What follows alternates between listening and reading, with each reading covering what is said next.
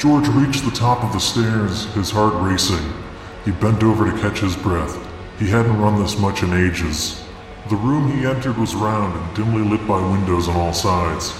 In the middle of the room sat a writing desk and a leather chair. Behind the desk was a fireplace with a small fire, crackling softly against the thrashing wind and rain outside.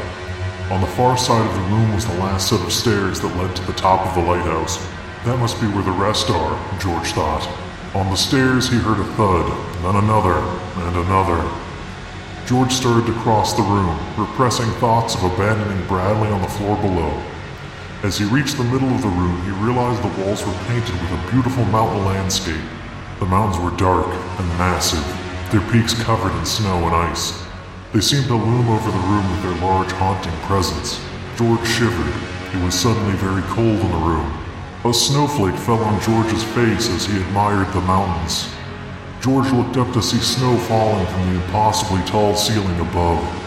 The snow picked up and fierce wind blew from the stairs. George fought against the wind and snow, but the force of the sudden blizzard proved too much. He couldn't advance. The room began to shake, and in a panic, George looked at the walls to see an avalanche falling from the top of the mountains on the walls. Snow poured in from every direction, tossing the desk and leather chair aside, snuffing out the small fire, knocking George clean off his feet. The snow cushioned his fall, but the cold rushed over his body. He started to shake. His cargo shorts and thin polo shirt were nowhere near adequate to insulate him. Something orange flashed before George's eyes in the downpour of white and cold. A tent rushed past him, the flap entrance opened. "George," he heard. Charlotte peered out of the tent. "George, get up! Run!" Behind him he heard a loud thud. He felt warm breath hit the back of his neck. A low, rolling chuckle filled the room. A force pulled George to his feet and his legs moved forward on their own, as if he were being pulled. "I'm so warm," he said. "Why is it so hot?" He removed his shirt as he moved. "What's he doing, Jerome?"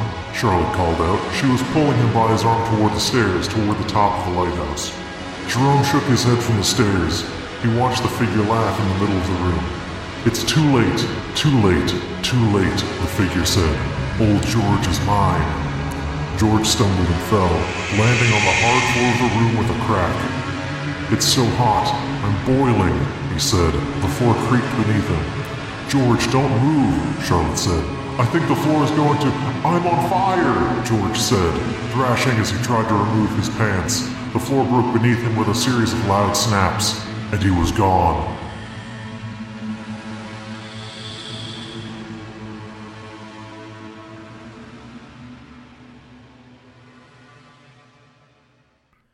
Hello, listeners, and welcome back to Zero Credits Frightened Times Part 3. My name is Henry. And my name is John. And together we're bringing you the spookiest, scariest, frighteningest things we can find in the Zeitghost. This podcast is the equivalent of a cold breath on the back of a hot neck. That's right. You're feeling a chill go down your spine as we crawl into your ears to lay haunted eggs of knowledge.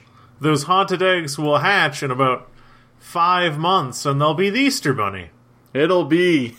Wait, the Easter Bunny? Yeah, the Easter Bunny... I don't know if you know this, Henry. But the Easter Bunny is born when frightening eggs hatch out of your brain. You know, I think a rabbit hatching out of an egg is pretty frightening, so that scans. Why do you think there's the Easter egg hunt?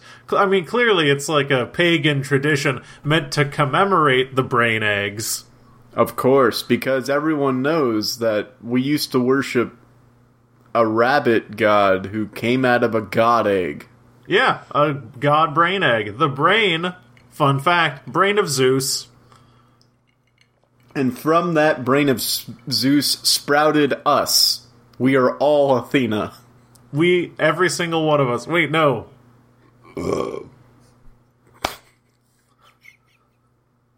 Every single one of us is Athena, goddess of beauty, right? God and goddess of beauty, right? I think she was goddess of knowledge. Yeah, I feel like my assumption that Athena was beauty was sexist. Just because it's a woman.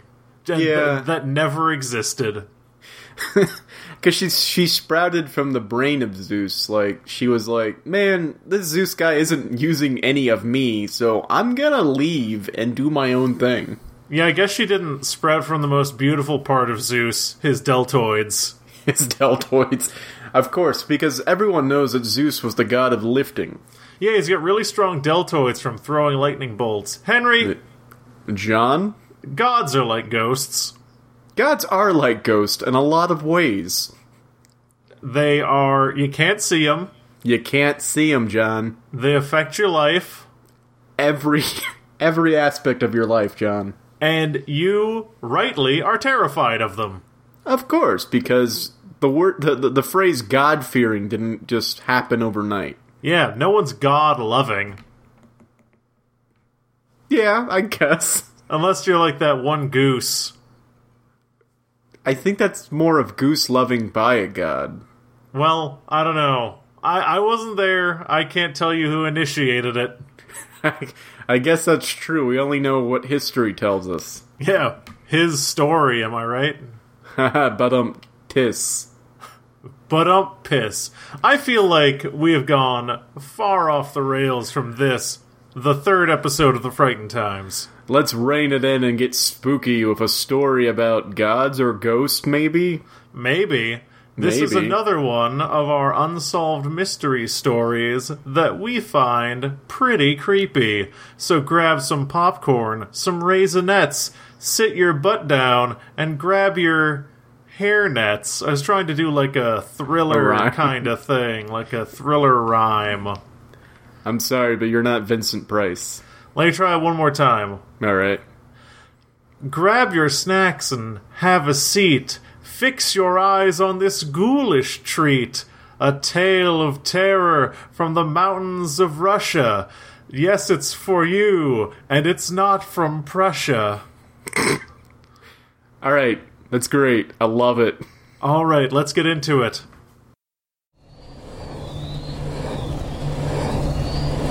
The Dietlov Pass Incident. Published on Atlas Obscura by Meg Van Huygen, part of their 31 Days of Halloween series. In January of 1959, 23-year-old Igor Dietlov led a group of 8 young Soviet hikers comprising 7 men and 2 women and mostly university students into the Ural Mountains, attempting to reach Mount Ortorten for the small settlement of Vizhai. It took more than 3 months to locate all 9 of their bodies. They were found almost 6 miles away from their destination, in a forest almost a mile away from their campsite, without their skis, shoes, or coats in approximately negative 30 degrees Fahrenheit weather. 2 of them had fractured skulls, 2 more had major chest fractures, and 1 hiker was missing her tongue. Soviet investigators listed the cause of death as a compelling natural force, and abruptly closed the case not even a month later. Here's what we know about the incident. 6 of the skiers died of hypothermia and 3 died of injuries. They died separately. 2 of them were found under a cedar tree near the remains of a fire, while 3 others were found in intervals of hundreds of feet from the tree, and 4 more were in a ravine another 250 feet away. The 2 under the tree had burned hands. The 4 in the ravine weren't found until May 4th, 3 months after the incident. The dead seemed to have donated some of their clothing items to the living. Ludmila Dubinina's foot was wrapped in a piece of Yuri Kravenischenko's pants, while Semyon Zolotaryov was found wearing Dubinina's hat and coat, and some garments had cuts in them, as though they were forcibly removed. Consistently, there were 8 or 9 sets of footprints in the snow, accounting only for the skiers and not suggesting another party's involvement, on foot at least. There was no sign of struggle, or of any other human or animal approaching the campsite. There was a snowstorm the night of February 2nd, which is when it was determined, via their diaries, that they had died. The campsite was made on the slopes of Kyoletsiakl, also known as Dead Mountain, at about 3,600 feet. All the travelers, 8 of them in their early to mid-20s and Zoltaryov in his late 30s, were experienced mountaineers, having skied across frozen lakes and totally uninhabited areas to get there. Despite inclement weather and slower progress than they'd planned, their last diary entries reflected high spirits. Charmingly, in their typical Soviet way of bonding, they even produced a little newspaper about the trip, which they titled The Evening or Torten, and which bore the headline, "From now on, we know that the snowmen exist." It goes on to say they can be met in the northern Urals, next to Ortorten Mountain. They were, it's thought, probably jokingly referring to themselves. After the first 5 bodies were found, a legal inquest began, eventually determining the cause of death was hypothermia. The deaths seemed kind of straightforward at first. Sure, these dead were in various stages of undress, including one in his underwear, but this was explained away as paradoxical undressing, which happens in about 25% of hypothermia victims, as the hypothalamus malfunctions and body temperature seems to rise when it's really dropping. But then it got weird. The skiers' badly damaged tent, it was determined, had been cut open from the inside, and all of their stuff was still in it. Why were they dead of exposure if they'd had access to their winter gear before going out into the freezing winds? To all appearances, they appeared to have left the tent out of their own volition and in a hurry. Bizarrely, Zolotaryov fled the camp with his camera, but not his gear. As well, Rustam Slobodin, who, along with Dyatlov and Zina Kolmogorova, seemed to have died in a pose indicating he was trying to return to the tent, had a small crack in his skull, but it was ruled that the elements were what killed him, not the fracture. No external wounds were discovered. Things got shaken up when the 4 bodies in the ravine were found and examined. Both Dubinina and Zolotarev had fractured ribs, while Nikolai Thibodeau-Brignolles had a major skull fracture. One of the investigators compared the force required to injure a human so severely to that of a car crash. The injuries were absolutely not caused by force exerted by another human being. Once again, no soft tissue damage was observed, as though the skiers' bodies were crushed by pressure. When Dubinina was found to be missing her tongue, the theory of another party's possible involvement must have arisen again. Who would do this, and why? Or did another skier from the group cut it out, and where did it go? But there were absolutely no indications of other people having been nearby, apart from the other travelers in Dyatlov's group. Not even the native Mansi people, sometimes known to inhabit the area. And perhaps, most baffling of all, some of the skiers' clothing was found to contain significant levels of radiation. Due to an absence of a guilty party, the inquest was closed in May of 1959, only a few short weeks after the last 4 of the bodies was discovered. And the files were archived and classified. When they finally became accessible in the 1990s, post-Soviet era, parts of them were missing. Without any real public answers to any of these questions, all manner of insane theories flourished around the incident over the ensuing 50 years, but the Soviet government's very sudden closing of the case seems to have made it the most popular culprit in the minds of the theorists. To this day, a scientific explanation for the deaths of these 9 people has yet to be known. Manifold publications were inspired by the incident, some investigative journalism and some entirely fiction. The mountain pass where the skiers set up their last campsite was named for Dyatlov, and the Dyatlov Foundation, established by Yuri Kontsevich, none other than the child eyewitness at the skiers' funeral in 1959, still works to persuade the Russian government to reopen the investigation. The foundation operates the Dyatlov Museum as well, to commemorate the dead travelers and tell the story of their strange ends.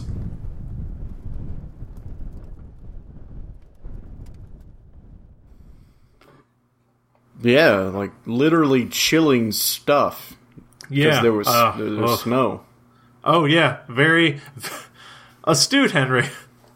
Yeah, there was indeed snow.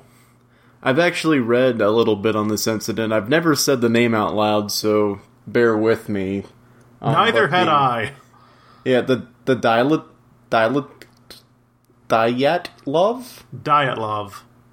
The Dyatlov Pass incident is generally considered one of the kind of, I don't want to say greatest, but it's one of the more famous unsolved mysteries out there. It's always been one that stuck with me, and I've been wanting to read it since we started this, and I held off with the assumption that most people would probably know something about it, but for those that haven't heard of it, I thought it would be doing them a service if I brought it up. Yeah, I think people will certainly, at least the ones who aren't familiar with it, because not a lot of people dive into these unresolved mysteries. And this is maybe one of the most clearly unresolved mysteries. I think the reason why it endures is the fact that it's very dramatic. It's very dramatic, and there's almost no closure to it whatsoever. Yeah, it's got all of the makings of a good unresolved mystery. You've got people who are sort of experts in their field going off to do a routine thing. They're going off to do a hike. They're going off to ski. But then you've got them behaving erratically or weirdly, and it's all of the information we have comes from the weird circumstances of the evidence that we found. And even if it is true that hypothermia causes delirium and paradoxical undressing, which are pretty well documented phenomena, I still think the very idea that something, even hypothermia, could drive this group of highly experienced backcountry trekkers insane to the point where they strip all their clothes off in negative 30 degrees Celsius weather and run out and die in a snowdrift. Yeah, like, you might see that behavior in 1 out of 10 of them, but then, like, the other 9 of them will remain sane enough to keep that guy safe. The fact that this is so affecting of all of them, that suggests something greater. And one of the great things about this mystery is you can't explain all of it, because you can, like, even if you buy in, even if you accept the explanation of an avalanche buried their tent, leading to them slashing out of it, and then the paradoxical undressing and all of that, even if you buy all of that, none of that explains the radioactivity found on the site. Even then, it's almost like an unsolved mystery, rock, paper, scissors, because every time you think you have an explanation for one thing, it doesn't explain everything, because you have the avalanche, and that could have happened, but how does that explain one of them missing their tongue? How does that explain them taking clothes from each other? Yeah. Like, it almost comes down to you have to chart out what happens first, because it seems like with the scouting party, if you will, the 4 people who were unfortunately found in the ravine, because they're wearing the earlier people's clothes, I say earlier people, they're wearing the clothes of the 5 others, you kind of can put a timeline together that maybe those 4 headed out after everything, or maybe it was like this weird decision where it's like, we have to really, like, we need help. Let's get 4 people with the warmest clothes we can and send them out, which doesn't make any sense when it comes to mountaineering. And that also doesn't make any sense because I think some of the original 4 were still in various states of undress. Yeah. The tongue thing is bizarre, because, like, normally, like, if a tongue is missing, you would say, oh, yeah, a scavenger bird or some type of scavenging animal came along, and like the eyes and the tongue are the first to go in those scenarios. But this is a mountain. This is a ravine. You're not going to find scavenging birds up there. Yeah, and one thing that I don't particularly agree with every account of this story is they always cite radioactivity as one of the more interesting facets about it. And I don't think there's anything really worth talking about with regard to radioactivity, because everything about the radioactivity was brought up about the case later by people who, from what I've read, couldn't be guaranteed to have been there. Alright, so you're thinking the radioactivity is some type of weird kind of scapegoat or something, that people trying to elevate this mystery to even like a supernatural sort of level? Yeah, I feel like that might be the case. A very, very common read on this mystery is that they found some kind of Soviet testing site and then were killed and undressed for one reason or another. No. It can't be that. Come on. Yeah, why are you going to build a nuclear testing facility in the mountains, the hardest place to build a testing facility? Yeah, the place where you can't control any of the outside circumstances or environment, that doesn't make any sense. Now, vengeful ghost coming from a death mountain, that makes more sense, and we all know that ectoplasm has a faint trace of radioactivity, right? I mean, we all learned that in grade school. Yeah. One of the more fascinating things for me about this mystery is just the location that they happen to pick. Maybe out of hubris or pride, they happen to pick a site that's literally called Death Mountain.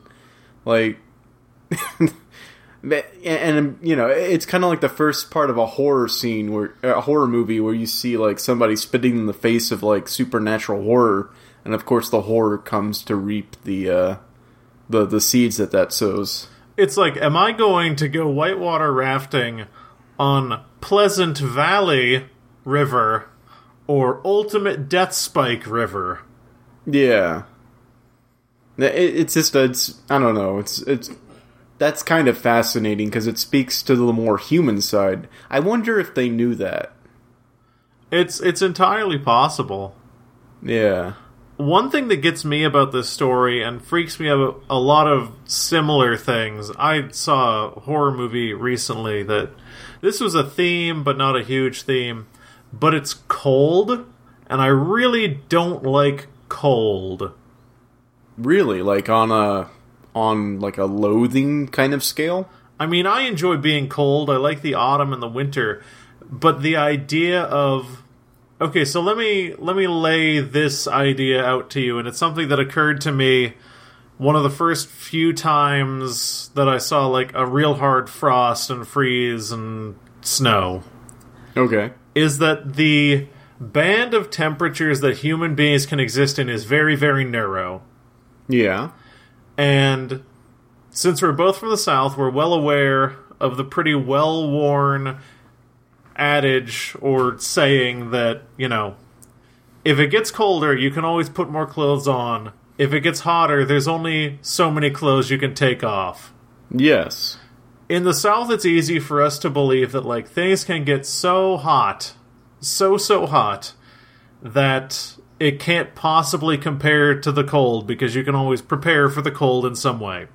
Yeah, you can always bundle up or turn on a heater or something like that.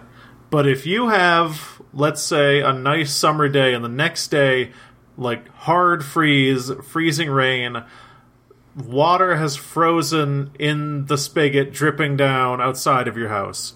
Whoa. And seeing something like that, you realize that the natural capacity for cold in the universe is infinitely higher than humans can survive. Oh yeah, like if you think about the vacuum of space, that's absolute zero, you know? Yeah, the great majority of the universe is so cold we can't even imagine it. And you have to think, you know, our long distant ancestors, or whatever form they took, you know, the people who survived these ice ages, they somehow survived. Mm-hmm. But it's been so long since the Earth has been that cold. Would we survive again? And cold is... One thing that I come back to is warmth is the presence of something. Something has to exist to make something warm. You gotta have fire, you gotta have something that's conducting heat. Yeah, something that's making heat happen. Yeah, you gotta have sunlight. Heat doesn't really happen for no reason. Cold is just always there. Yeah, it's the absence of energy. Cold is just waiting. Cold exists no matter what. Even on the warmest day, an unimaginable amount of cold is just outside. It's frightening to hear you describe it like that, because it sounds like cold has like this weird sentience about it. Cold has an agenda. It's cold-blooded. And you know, dying of heat stroke must really suck. Like, heat can kill you. That is true. That we have seen that in the world. cold can take your feet. So you're saying cold is more of a vengeful force. Like, heat will just straight up kill you, but cold will, like, cripple you and make fun of you. I mean, heat is like, don't stay outside too long. Stay hydrated. Get inside. Fan yourself. You know, make sure you replenish your electrolytes. Cold is like, oh, if I'm cold enough and you're outside for 20 minutes, bye-bye, feet. Yeah. So, okay, here's a question for you. When you hear the phrase, died of exposure, what do you most likely think of? I imagine that gave me a very, very strong mental picture of, like, some flop sweaty guy, like, leaned up against a tree with the sun in his face. Oh, really? Because when I hear died of exposure, I always think of cold. I always think of, like, oh, it just got too cold for them to keep living. Yeah, exposure to me, I guess I don't even associate with heat. I guess I just associate with being outside for too long. Yeah. You normally hear the phrase in cases where people go missing in, like, national parks or deserts or something. Mm-hmm. So that tracks. People dying of exposure rarely happens in, like... I say rarely happens. Doesn't typically happen in cities unless we're talking about the homeless. Yeah. But I always think of, like, it just get like it freezing and people literally, like, freezing to death. I mean, there's a scene in the movie Scrooge with a homeless gentleman who is, like, frozen to a bench, and it's horrifying. Oh, wait, Scrooged? Yeah, Scrooged. The Steve Martin? Nah, Bill Murray. Oh, I get those two confused. Yeah, there's a frozen homeless person. I've never seen it, and that sounds horrifying. It's pretty good. Not that part, but the rest of it's pretty good. So I think I know how you're going to answer this, but I have to ask it because it's a question that we would ask ourselves in high school. Would you rather freeze to death or burn alive? Oh, freeze to death. Really? Oh, absolutely. Even given everything you just said? Even okay, you have to lay out what are the circumstances under which I would burn alive. Well, I don't really have specifics. It's just either you freeze to death and you're awake for it, or you're burn alive and you have to experience both, or either, not both, sorry. You would have to experience either with 100% of your senses. Well, I think, as someone who has been out in the really cold for a long time, your body starts to unnaturally heat up at a certain point because your body can't take it. And I've heard on documentaries from people who've almost died of hypothermia that it actually feels pretty pleasant. That kind of leads to That kind of leads to the paradoxical undressing, because they're the people who, like, to explain that phenomenon, they explain that the body heats up itself. So you're right about that. But there's also, like, people claim that when hypothermia really starts setting in, the body kind of shuts down, and it's like falling asleep. I mean, that'd be alright, too. Yeah. My issue with burning alive is, would I be burned alive under the circumstances that would burn all my nerve endings first and I wouldn't feel it? Or would I be, like, on a frying pan? Well, it would just be in the circumstances of this hypothetical question, it would just be you would catch fire. Oh, no. No way. Like, okay, I'm the only person I know who has ever picked burn alive. Yeah, for good reason. Well, what do you, like, as soon as your nerve endings are burned away, you feel you're dead. I mean, like, I hate being cold, John. My thing is, there's a certain amount of dignity to hypothermia. There is no way save a small number of historical circumstances where people have pulled it off, where you can burn to death with dignity. Well, there's that monk. Yeah, that's what I was thinking of. That guy was badass. Yeah. Well, he did it as a form of protest. I feel like we should give him props. Yeah, for sure. Absolutely, props. I wonder. I don't know if there's any historical record of what happened to Joan of Arc. Like, was she calm, cool, and collected? I should hope so. Me too. I feel like she deserves it. Man, of all the ways we've invented to kill people, burning at the stake is one of the craziest. Yeah, I guess it goes to say something about the two options that people never really gathered in a mob to freeze people to death. They just, like, put a bunch of ice on someone.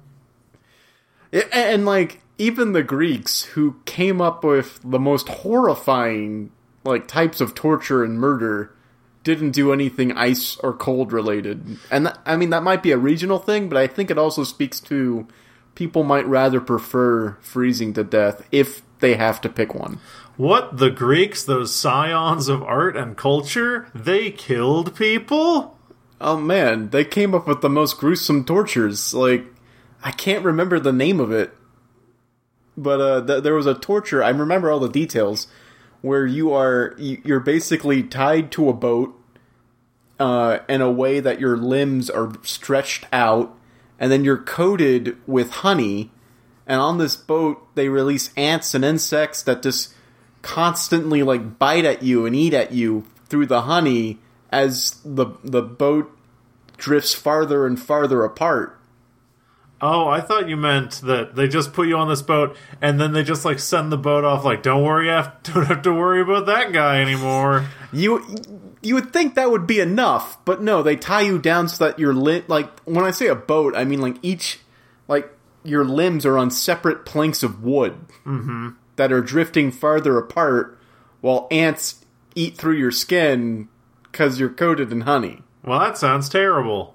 It's horrible. I forget the name of it, but it's like it's one of those things where it's so internet famous that I have to wonder if it's real. That sounds like one of those real, you get your chocolate in my peanut butter, you get your peanut butter in my chocolate death sentences. Because it feels like two people had pretty gnarly ideas about a death sentence, and then they had to compromise. Yeah. It's like, no, I want to tear people apart with boats. Well, I want to make ants kill them. And so they combined it. Yeah, they were brothers. It's a whole thing. It's a whole thing. And I probably got details of that very, very wrong because I'm pulling this out of my mind. So feel free to correct me on that. Hey, if you want to correct us, let us know. Yeah, let us know. But yeah, the Davlov, that's not what it's called. The Davtalov, the dive... Okay, say it with me. Die. At. Lov. The Dyatlov Pass Unsolved Mystery. If you want to know more about it, read up on it. And, I don't know, it's one of those crazy things. Like, a lot of unresolved mysteries happen in the remote locations of the world just because there are no witnesses. Yeah, so I suppose that's a necessary ingredient of an unsolved mystery is lack of credible witnesses. Yeah, you're right. So my previous statement is kind of duh, but what I mean is like something about the unresolved mysteries that happen in nature. They always carry more of a supernatural or just like greater sort of mystery air about it. Just because it's like once you remove society, once you remove everything that's human, the only thing that's left is like nature and the elements, and we've conquered nature, so we conjure up these demons that are, like, stronger than nature to sort of resolve it, to be like, yeah, if I went out there, I'd be fine, but because there were these, like, supernatural elements about it, these people died. I mean, that harkens back to our discussion as fear just being uncertainty, because, you know, if we look back to the Lighthouse story, if we look to this one, we see that the things sometimes that can scare us the most and remain unresolved for the longest times are people who are facing the elements but don't have living witnesses to tell people what happened, because you can come up with literally anything.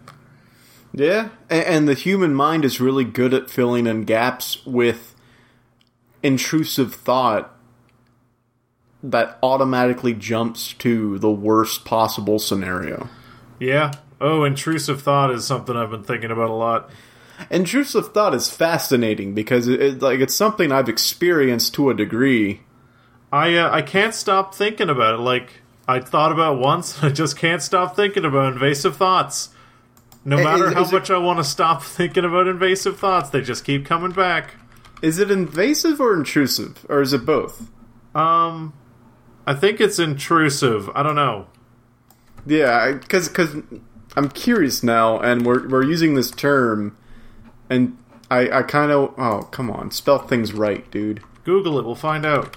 I'm trying to, but I was trying to minimize my keyboard and clicking. Intrusive thought, according to Wikipedia, is an unwelcome, involuntary thought, image, or unpleasant idea that may become an obsession, is upsetting or distressing, and can feel difficult to manage or eliminate. So, according to that definition, you're experiencing it pretty on the nose. Yeah, intrusive thoughts, we'll say from now on. Yeah. And I've experienced a version of this called The Call of the Void. Ah, Le Fleur de Mal. Is that the French term for it? No, that's the Flowers of Evil. Oh. But the Call of the Void is the term used to explain the phenomenon that if you're by a ledge or by a cliffside, you get this intrusive thought that kind of beckons you to fall off or jump off. I don't think anyone's not experienced that. That's from what I know, that's super common. That's why it's got a terminology behind it, but it's just like this weird thing. It was a very specific location that it was tied to. But remember when we used to walk the walking track at the gym we went to? Yeah. It was a second floor walking track that overlooked basketball courts on the first floor, and I always had this weird urge to just climb the railing and just fall. I've experienced that when I went caving. I've experienced that whenever I've been on a mountain or on a tall building, and I had a friend who he also had these intrusive thoughts. I think everyone has them. And one that he had was the idea that he was, like, helping his parents, like, manicure their yard or something. Yeah. And he had hedge clippers. And he was like, hey, what if I just stuck my tongue out and then just snipped it in half with these hedge clippers? But he didn't act on that, right? No, but he thought about it literally for years. Yeah? Like, that was one thought that he could not get out of his head at all. There's a description here on Wikipedia that says many people experience the type of bad or unwanted thoughts that people with more troubling intrusive thoughts have, but most people can dismiss these thoughts, and I disagree with that last part. I think it's pretty impossible to dismiss intrusive thoughts. Yeah, because for the most part, and this kind of goes into our discussion of fear being like a lack of control, but for the most part, our brains are under our control. Like, we kind of shape our thoughts. We're definitely, for the most part, in control of the physical movements our body does, and that's a result of thought. But these intrusive thoughts, it's like they come from somewhere else. Yeah, because a funny thing about consciousness is we have so many different layers of it on any given moment. Like, one thing that I like to think about is, if you are standing there and you're having a conversation in your mind, and you're like, let's say you could get like a savory pretzel or a sweet pretzel. Okay. And you are thinking through the words, I really want a sweet pretzel, but maybe you should have a savory one. It's like, who are you talking to? Like, what levels of consciousness are you using right now to formulate a conversation to have with yourself, because you know which one you want? Yeah. And one thing that we have a tendency to do is kind of exit our own brains for the sake of having what we consider to be a higher level internal narrative. And I think that these thoughts naturally occur to us because they just bubble up from the deepest parts of our brain, but they become visible to this, like, higher method of thinking we're using. We're like, what? No, that's crazy. Why would you want to do that? You'd kill yourself. That's crazy. But we're like, how did we think that? Like, it's us coming to terms with the fact that our brain is just like, well, that's a possibility, I guess. Yeah, the brain is this fascinating, like, I want to use the word creature that's living inside of us. And I want to use that word creature because the brain is literally going through all possibilities, like, of a certain action or moment. It's going through all of them. And it's only, like, usually we only know of the ones that we're actively searching for. Mm-hmm. But every once in a while, one of these weird intrusive thoughts will bubble up to the surface. And it's weird, like, as an experiment, when you have an intrusive thought, let yourself say it out loud. And when you realize, like, when you hear the words coming out of your mouth, oh, I could climb this railing and jump off, that should scare you. And if that scares you, then I feel like you get more control over the intrusive thought because you're aware now that is something you've thought because you've vocalized it. Mm-hmm. And hopefully that might help you combat it a little bit. And if you keep it on the inside, since you don't know where it came from, you're like, is this a desire? Like, do I want to do this? Yeah. Like, this has got to be... Because people suffer from their own thoughts. Like, that's kind of what OCD is in a little way. It's all of these internalized things those are becoming manifest in physical actions and obsessions and anxiety. But, like, people can be ruled by their mind more so than they rule their own mind. So it's like people can get caught in this trap of thinking, I thought that's a thought I had. I must want to do this. What is wrong with me? But I think it's more so that the brain is just going through all the possibilities in a single moment, and sometimes like they leak out from the subconscious to the conscious. There was a condition I was reading about, and I think it has a different name than this, and I've only heard it referred to this in conversation with a friend of mine who has this. But it's called Pure O, which is it's not OCD, it's not obsessive compulsiveness, it's just obsessiveness. Okay. And people who are pure O can have these intrusive thoughts and think about them for like months and months and years, and they can be crippled by them. And I remember I was reading this thing about a woman who lived her life fairly normally, and then one day she was just like making dinner for her family, and she just thought, what if I stuck this knife in my son's heart? Oh, God. And it was a very, very dark thought, and she had no idea why she would think something like that. Then she noticed that throughout the day she'd be like, what if I smothered my husband? What if I crashed my car into the school bus? And the more intrusive thoughts she had, the worse and worse they became, and she like committed herself to a mental institution with the belief that she was, psychopathic, that she was going to act on these urges and hurt the people who were closest to her. And only when she started working with a psychologist for a prolonged period of time were they able to say that, you're not psychopathic, because one thing that the doctor did was he said, what do you think right now? And she's like, well, I'm thinking about like stabbing you in the neck with a pen. And he like handed her a pen. And he's like, do it. If you really want to do it, stab me in the neck with a pen. And she didn't do it. And he's like, that's because you don't actually want to do these things. They're just, firings in your brain that you're picking up on, but you're obsessing over them, and you think they're defining you. You think you're a psychopath. But the people who are psychopaths, the people who do kill other people on pure impulse, probably don't think about it that much. You're right. I feel like Pure O is the complete mental opposite from a psychopath or a serial killer. Because while a serial killer or a psychopath plans out whatever that they're going to do, I don't think they mentally harp on it that much. Mm-hmm. And Pure O, which this is the first time I'm hearing about this, seems like it has all of the obsession, but none of the compulsion. Yeah, none of the compulsion to engage in this behavior whatsoever. That's crazy. That's fascinating. Because, like, all of these thoughts, like, if you obsess over these weird intrusive thoughts, you can become paralyzed by them. Yeah, and that's where Pure O can be, totally crippling for some people. Yeah, goes with this weird theme that we like to bring up every now and then, where perception is reality.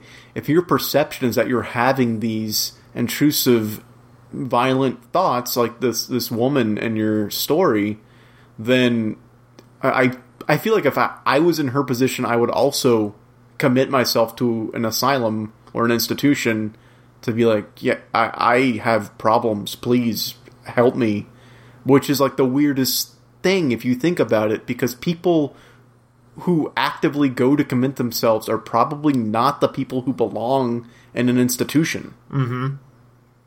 Most people who are institutionalized are sentenced there because they don't know what's wrong with them. But in this case, you're completely aware that something is off.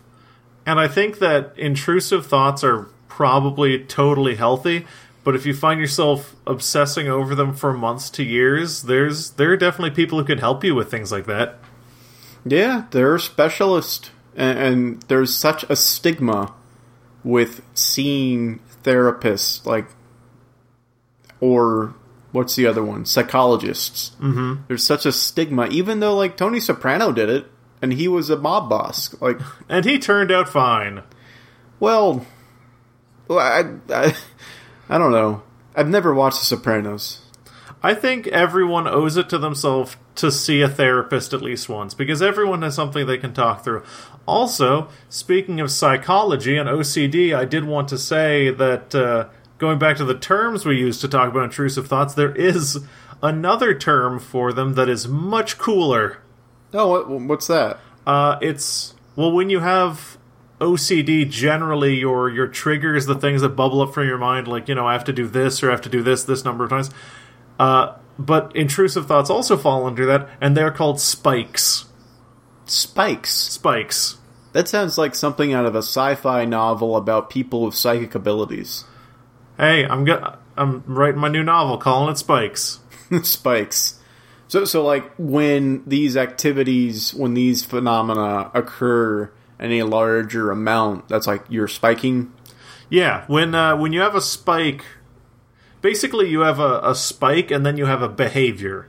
So if you go into a room and your thought is, what if someone follows me into this room and tries to kill me? That's your spike. If you're OCD, you then have a behavior to lock the door. And then you get another spike saying, what if I didn't actually lock the door? Then you lock the door again as a behavior.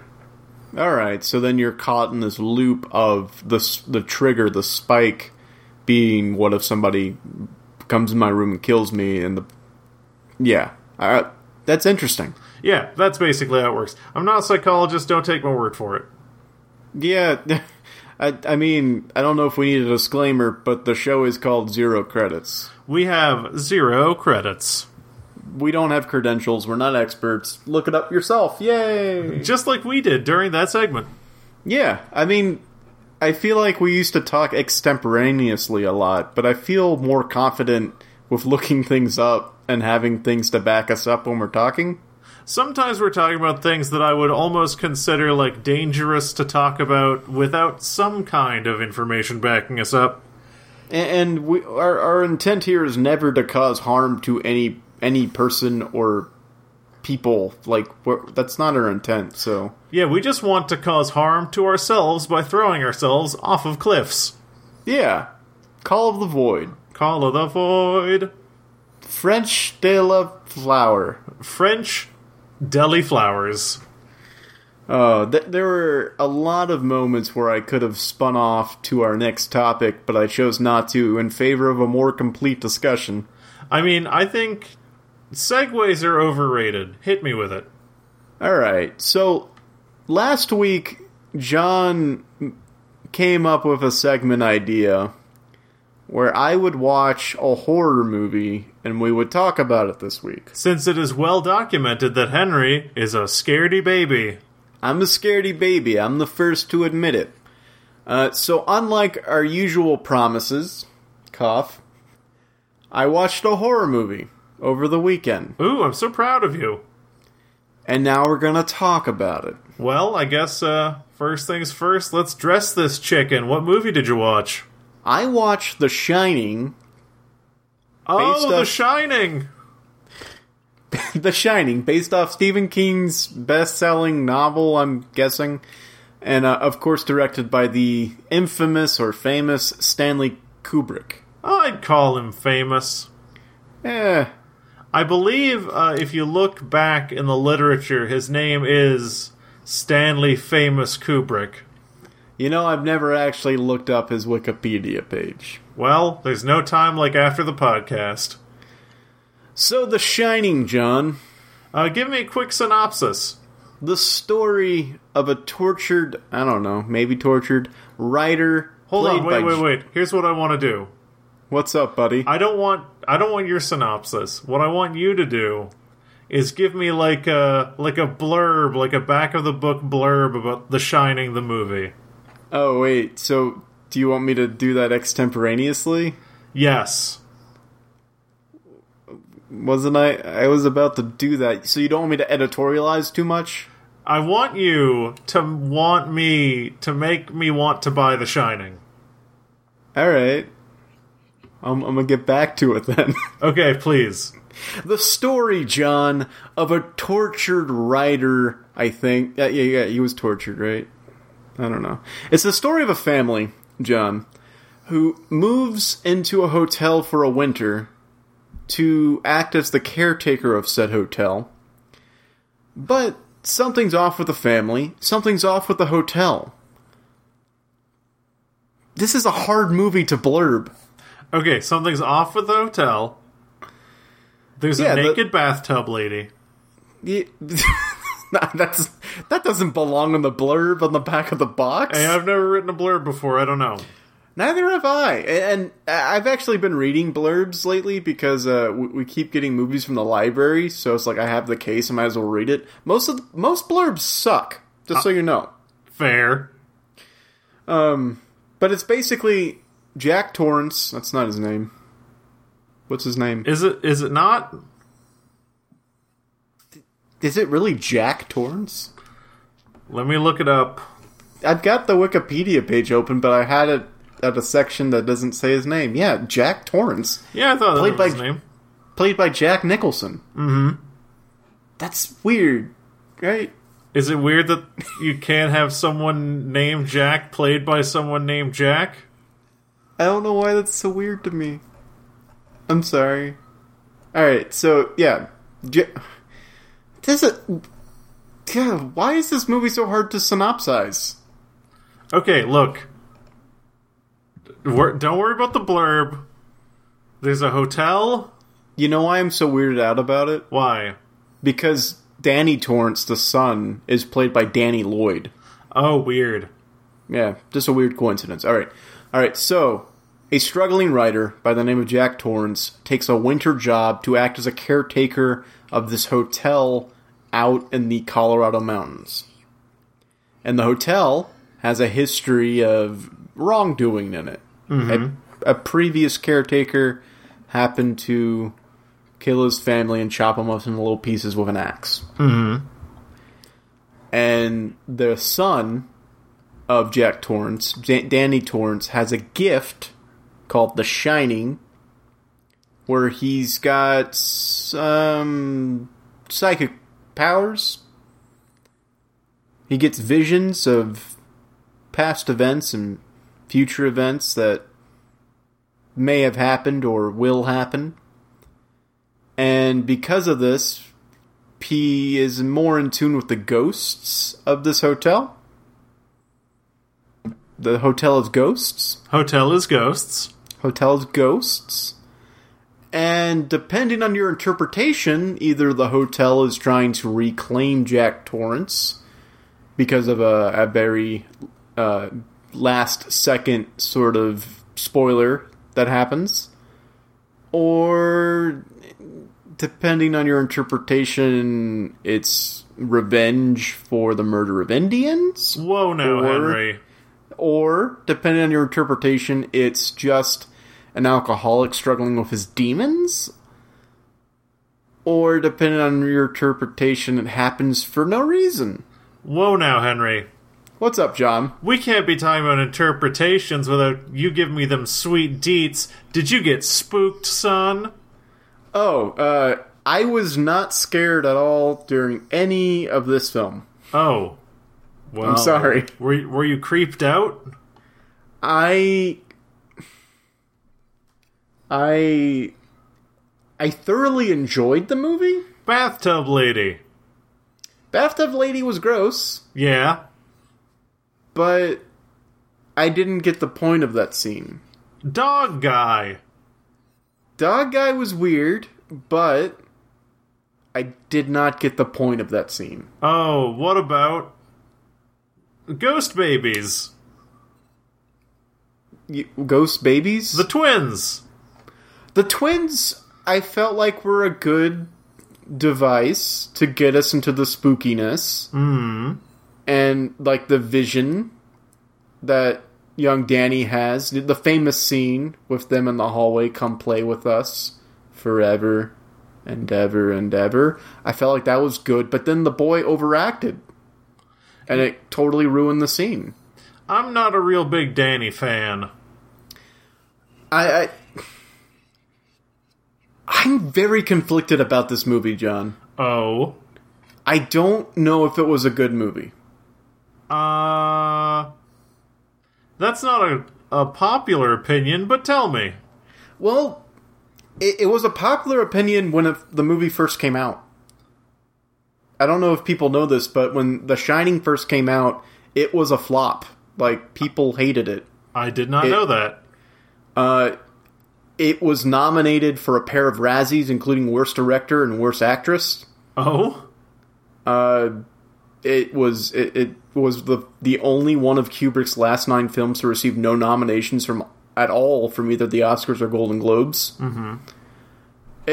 When it first came out, no one liked it. People didn't call it scary. People didn't understand the supernatural elements behind the film. And yet now... Yeah, now, weirdly enough, now, there's a weird critical reevaluation of The Shining and people include it in it's one of the top 10 scariest movies of all time. Yeah, I feel like The Shining is so thoroughly in the horror movie or just supernatural film canon at this point. The idea of it being a flop upon release is insane. I guess it's one of those weird cult classic things that then went on to be more widely accepted.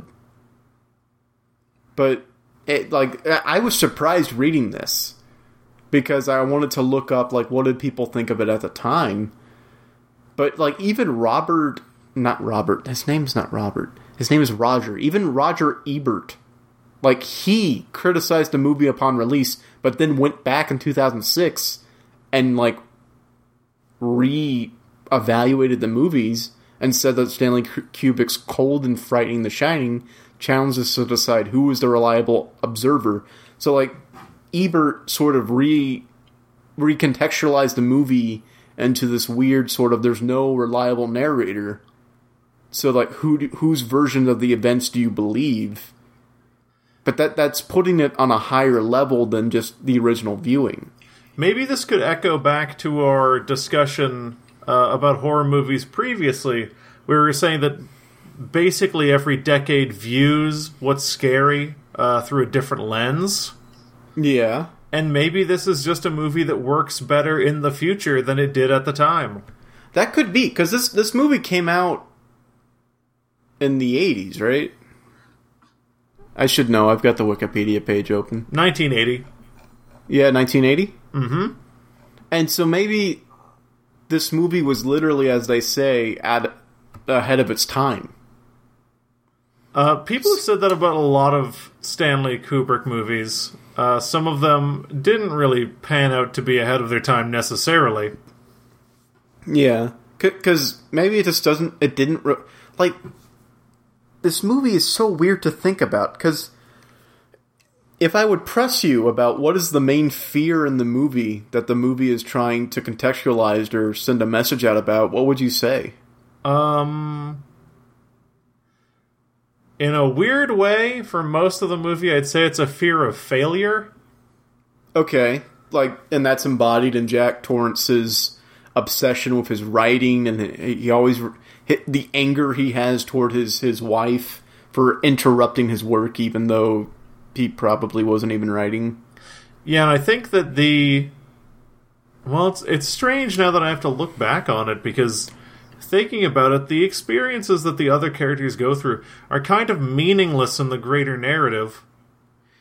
Yeah, I mean, Danny serves as... The way that I was interpreting it was like Danny serves as this weird conduit to wake up the forces of the hotel, the evil forces that lie dormant there.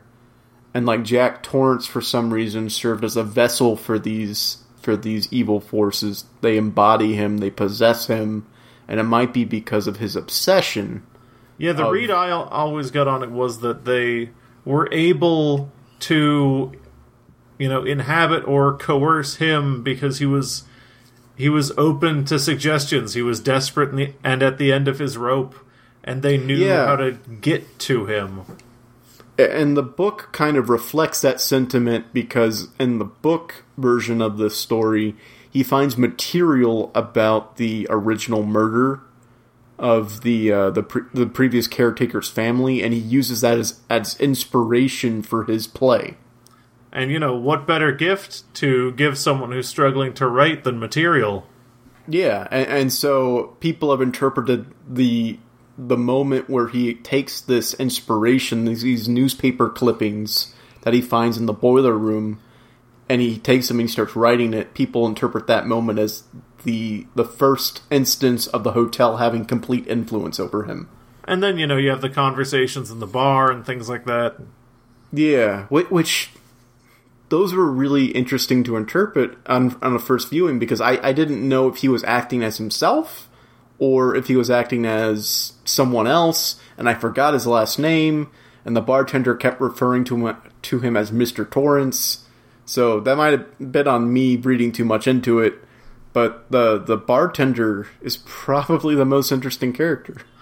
The Stanley Kubrick movies are tough for me to watch, knowing the conditions that his actors had to go through on a daily basis. Yeah, it's weird because none of that comes through in the process. None of the conditions that the actors had to go through really come out in the viewing. Like, everything just looks effortless, but that's probably the mark of true art. I mean, that was his whole aim, ideally, with having hundreds and hundreds and hundreds of takes for each and every scene, was he wanted everything to feel natural, because he wanted, in effect, to get all the fakeness out of the actors' voices.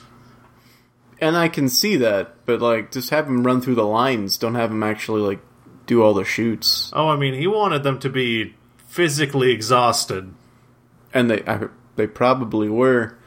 But going back to my question about what this film's main sort of fear is, it's kind of a trick question.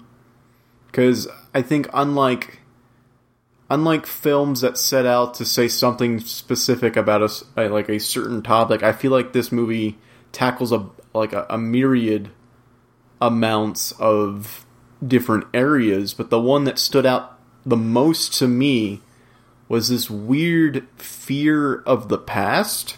Mm-hmm.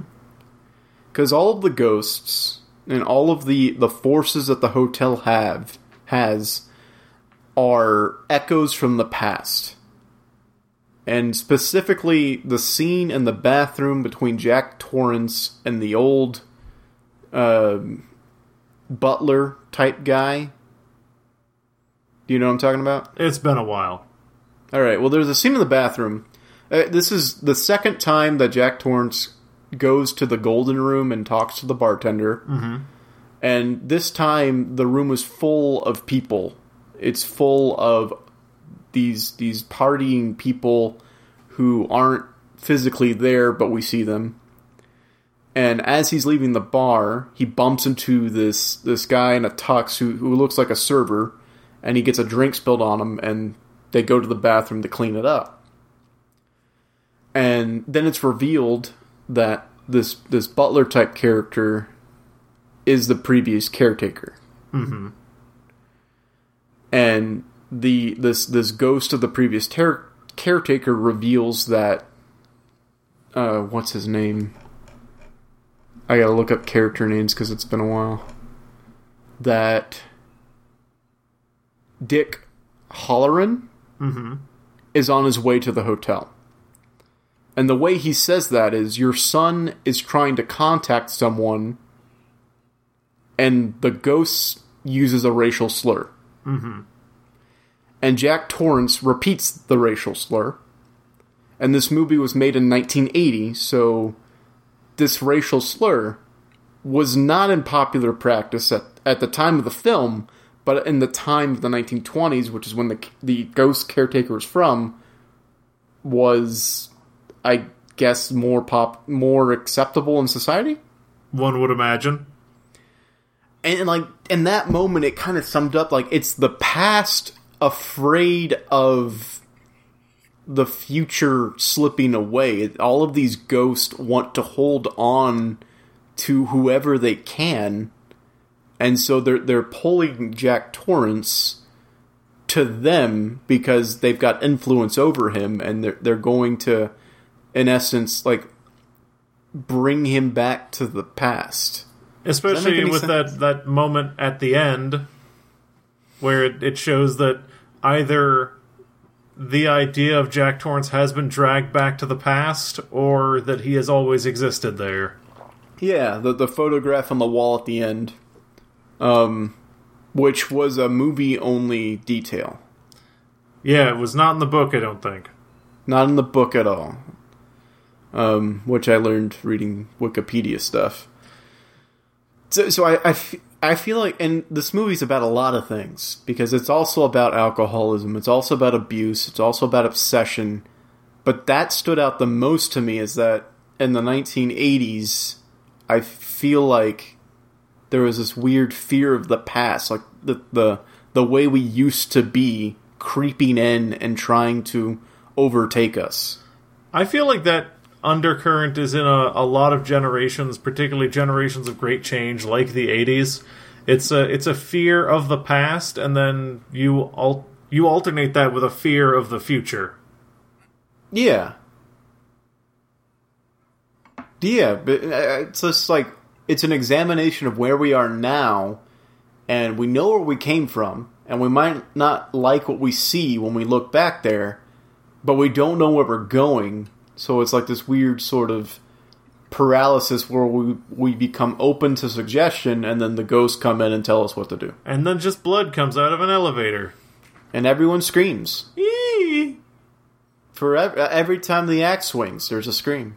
There's a lot of screams. And I will say, watching the movie made me want to read the book, if only for Stephen King's initial criticism of the movie. Because the thing he disagreed with the most with was the portrayal of the mother, Wendy, who apparently, unlike the portrayal by what's her name? I've got it here, Shelley Duvall. Apparently, in the book, the character of Wendy Torrance stays more in control, more calm, more collected, and I kind of want to see that character in action. It's weird that Stanley Kubrick would just make a woman, like, irrational. Is that... I haven't seen a lot of his films, so is that... Stanley Kubrick has a little bit of, like, a hyper-male problem. But another thing that I read that he fundamentally disagreed with was the portrayal of temperature. Oh, how so? The book, I believe, was supposed to be very hot kind of setting, even though it was set in the Colorado mountains. I think that the boiler room was supposed to be very hot, and every time there was something that was indicating that this threat was looming, it was supposed to feel hotter and more intense, and the movie is all about cold and the feeling of alienation. Yeah. There's a lot of isolation. Like, there's that scene in the beginning where the owner or manager of the hotel harps on the fact that, like, you're gonna be alone. Most people would feel isolated or alienated. It's just kind of like, what are you, the therapist from Until Dawn? Stop. Yeah, stop it, Peter Stormare. Is that his name? Yeah. Well, okay. So would you call this a horror movie? See, this is my problem with the film. It's like, I liked it, I enjoyed watching it, I was never scared during it, and to hold this up to another movie that is more about the gore or more about body horror, to put those two movies in the same category, I feel like does a disservice to both movies. And horror is a wide genre for sure. I feel like it's a genre that deserves to be redefined in a way, like, because there are, like, action movie is another sort of term that covers a lot of different sort of elements. Mm-hmm.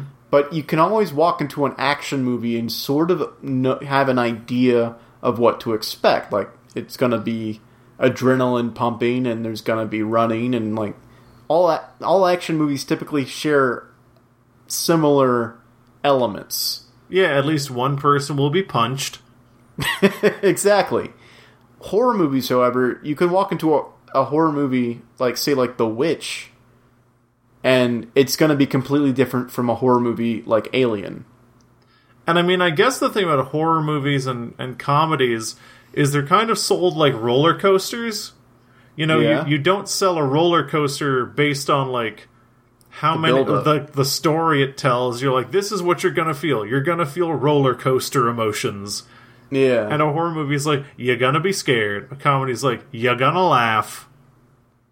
Yeah. Movies in general aren't sold on the build-up. And this movie, The Shining, is 90% build-up. Mm-hmm. And that's what makes it great. It's a slow, creeping threat. Everything is meticulous. It's more dread than horror until the very end, in which it's very much horror. But I feel like there needs to be, like, in the same way that spy movies are sort of separated into James Bond and, like, more realistic spy movies like Tinker Tailor Soldier Spy, I feel like horror movies need to be separated into like gruesome body horror and like existential creeping thrillers or something like that. Okay, so you wouldn't call this a horror movie necessarily. I would call it horrifying, but I don't know if I would call it a horror movie. Well, you know what that means, Henry. We failed. You gotta watch another one. Oh. Is that what that means? Yep. If it's not a horror movie, I mean, you said it, so, Oh. I don't know if I'll have time. We'll talk about it. We'll see. All This right. is a maybe. I feel like this is a pretty good ending to the segment. All right. It got there with the 2 parts. Oh. Well, how do you feel about The Shining? I like it. I feel like it's got problems. I would call it a horror movie, but that's understanding that horror movies are extremely broad. Yeah. And maybe this is just because I'm not as familiar with the genre in general. Because, like, I've watched horror movies in the past, but it's not something I actively seek out. So it could just be my inexperience talking. Well, you might get more experience if you get time. We'll talk about it. Okay. Speaking of time... What's the time, John? It's 20 minutes past this podcast bedtime. Oh, well, I guess we should tuck it in. Yeah, let's tuck in that podcast. Tuck in that podcast. So, what I'd like to do is the creepy social media plugs. Ooh. You ready? Yeah. Okay, give me a sustained ghostly note throughout the entire thing. You can send us an email at zerocreditsisapodcast@gmail.com. You can reach us on Twitter at ZCPCWHJ on Twitter.com. We stream Video Games Never on twitch.tv/zerocredits. And we're on Facebook. Ghost, you stupid jerks. What? We're on Facebook. Oh, that's right. Yeah. I was doing a ghostly note. Oh, it was a really good ghostly note. I got spooked. Okay. I wonder if it actually came out. I heard some of it. Alright. You did those really fast. Were you scared? I was very scared. I wanted the noise to stop and for my hackles to be unhackled. Well, there you go. Unshackle those hackles. Unshackle those hackles, and don't forget to rate us and review us on iTunes for a chance at the Skeletano Fun Test prize package. Yes, it is a value of more than $30. So I think the last time I checked, it's a value of more than $30. I wouldn't have told him that. Okay, wait, let's cut that part out. Okay. Okay, so it is a huge value with many scary things. It's a box of spooky fun. It's a spook loot. Let's go. Why was I leading with the value? That's not the scary thing. I don't know, John. I honestly don't know. But from everyone here at the Zero Credit Studios, we wish you a scary week. Scary ween. Wait, Henry. What's up, John? Do you hear that? That's right, it's a giant screen door opening. With a big angry cat behind it. And another screen door. Bye.